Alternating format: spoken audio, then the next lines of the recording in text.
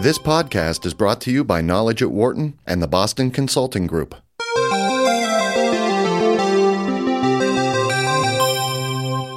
Managing commodity risk has emerged as a key issue in today's economy.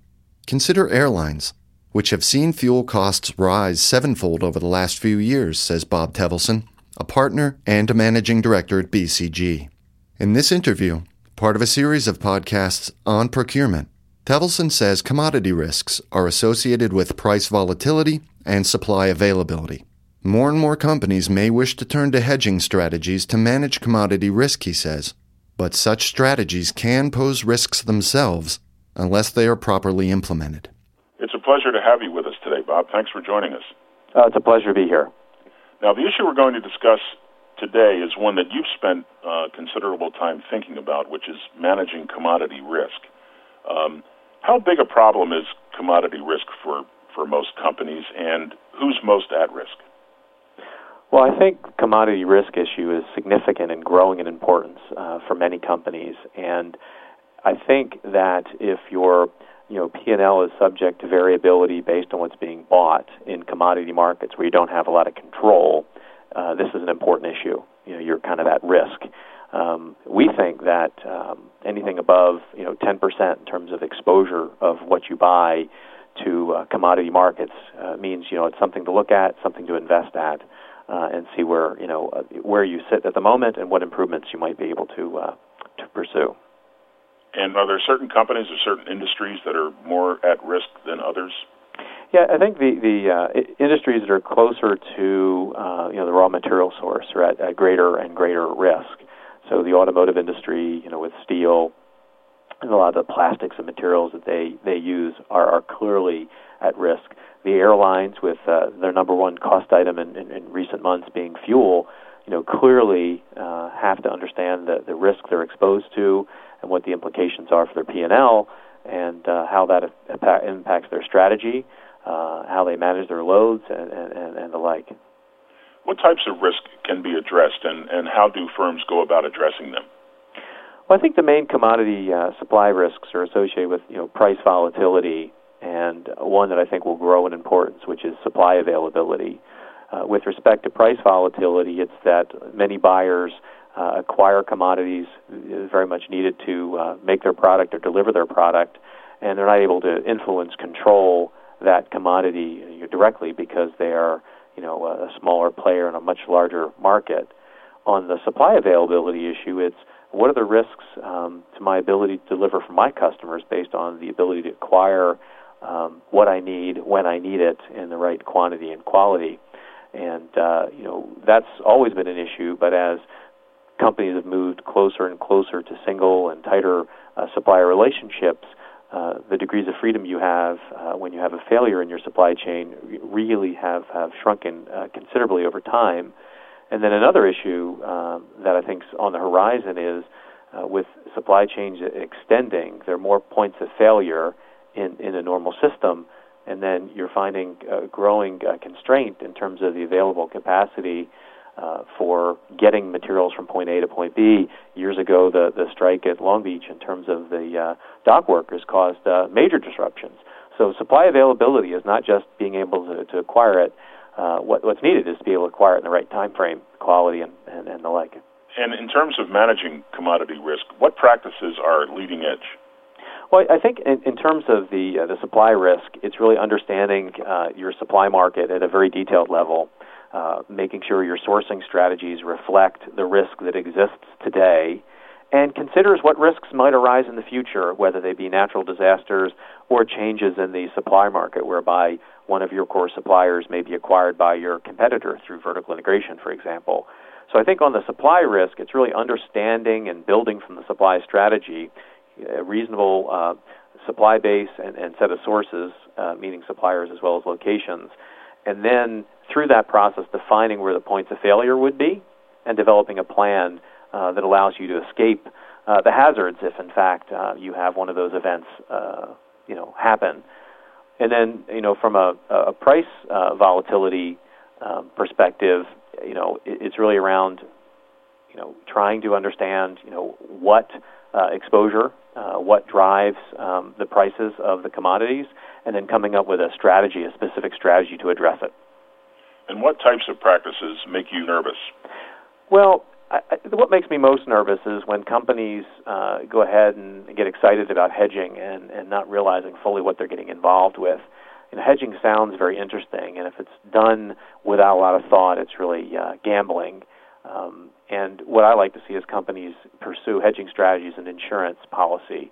So going into the market or arranging their supply relationships in such a fashion whereby they add predictability, they add stability to their input pricing so that they can manage pricing in the marketplace and not be surprised by sudden changes, versus coming in and saying, I'm going to be able to hedge fuels and I'm going to be able to beat the market in terms of the direction of fuel on a day-to-day or month-to-month basis. So what makes me most nervous about people approaching hedging is not thinking through the implications on the front end, not involving the right constituents in terms of stakeholders. For example, a hedging program really requires a cross-functional approach. It requires senior management attention and careful thought around the accounting requirements to make sure that no one gets into any questions with the SEC, especially for publicly held companies.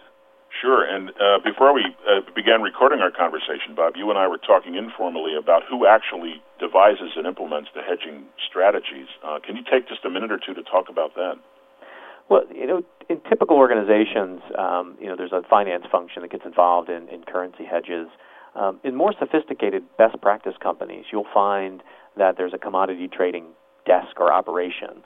And what that operation is typically, procurement type folks or financial types who develop thorough understandings of the supply market and put together a recommended hedging strategy based on an assessment of the supply market, potential conditions, risk factors, and what's anticipated going forward. But they just put together the facts and the options. And they typically meet with a cross-functional team, sometimes with marketing and sales, because there are implications around the hedging strategy for how we set prices, but also senior management from an operations perspective and clearly from a finance perspective. And those companies meet in those forums. They review what the commodity trading desk is finding in the marketplace, what they think are options going forward, and then it's in that forum that they make their decision, and then it's carried out typically between the commodity desk and finance to make sure all the I's are dotted and the T's are crossed. Getting back to our general discussion, how does a firm know which kind of risk management techniques to apply? Well, in terms of the supply disruption risk, I think it's a matter of understanding your core commodities and being able to understand what real risks exist versus perceived, and then for those deciding what the best strategy would be. So if we're concerned about a single plant, single supplier situation causing a problem, maybe you can dual source in terms of location from one supplier, or maybe you need to introduce a more proximate supplier, even if it has to be done at a premium, so that if your more distant supply chain partner is not able to deliver, you have a backup plan. And what should a company do to increase the odds that it will be successful?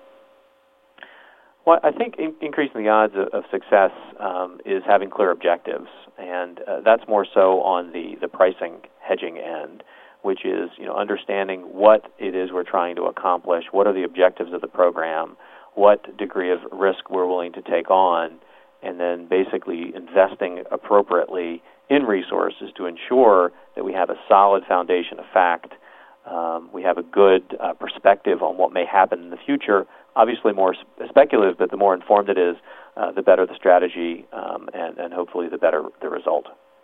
And what changes do you foresee in commodity risk management in the months and years to come? Well, I think companies are going to get more sophisticated as their P&Ls are exposed every day to more and more of this volatile raw material input costs. So I think companies are going to increase their sophistication. I think you'll see more companies engaging in hedging. And I think one thing we haven't talked about, I'd like to touch on, is the types of hedges that you can get involved with. The most simple, of course, is a financial instrument in a liquid market where you can just basically buy the insurance in the marketplace.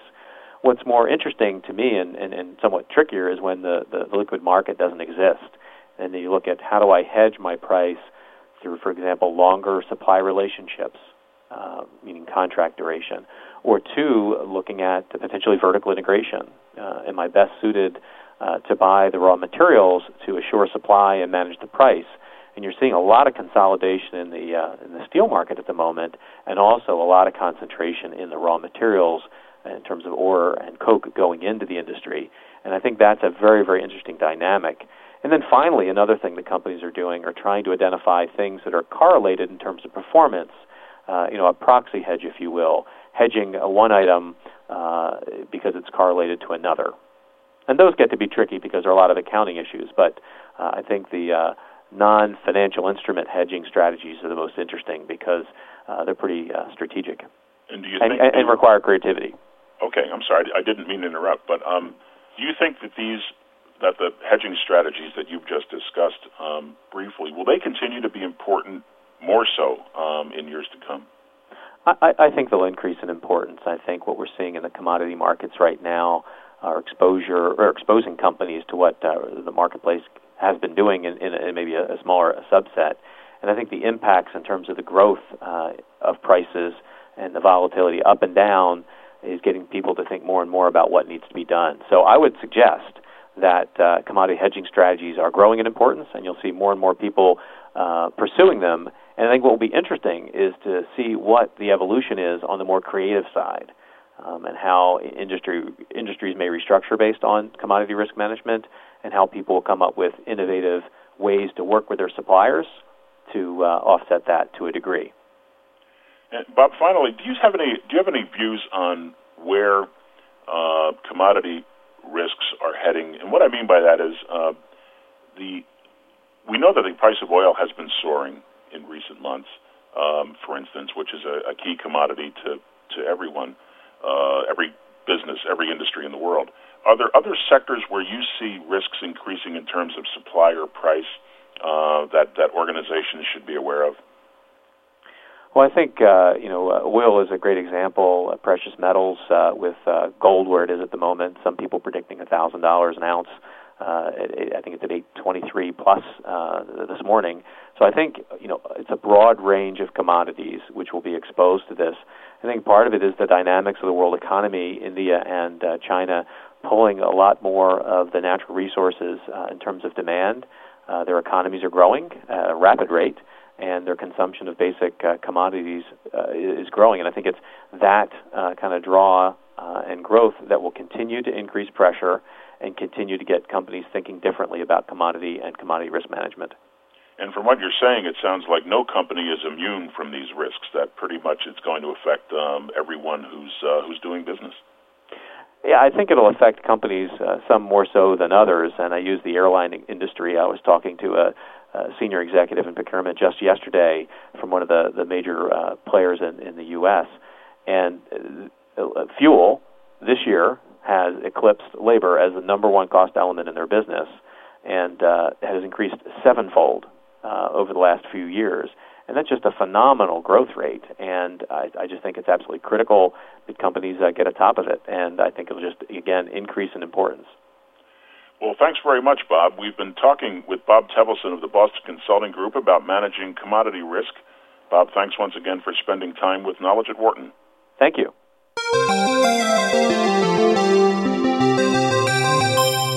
Thank you for listening to Part 7 of our series on procurement. In the next segment, Wharton Professor of Operations and Information Management, Sergei Netasin, will discuss the emergence of performance-based contracting. For more information about the Boston Consulting Group, visit bcg.com.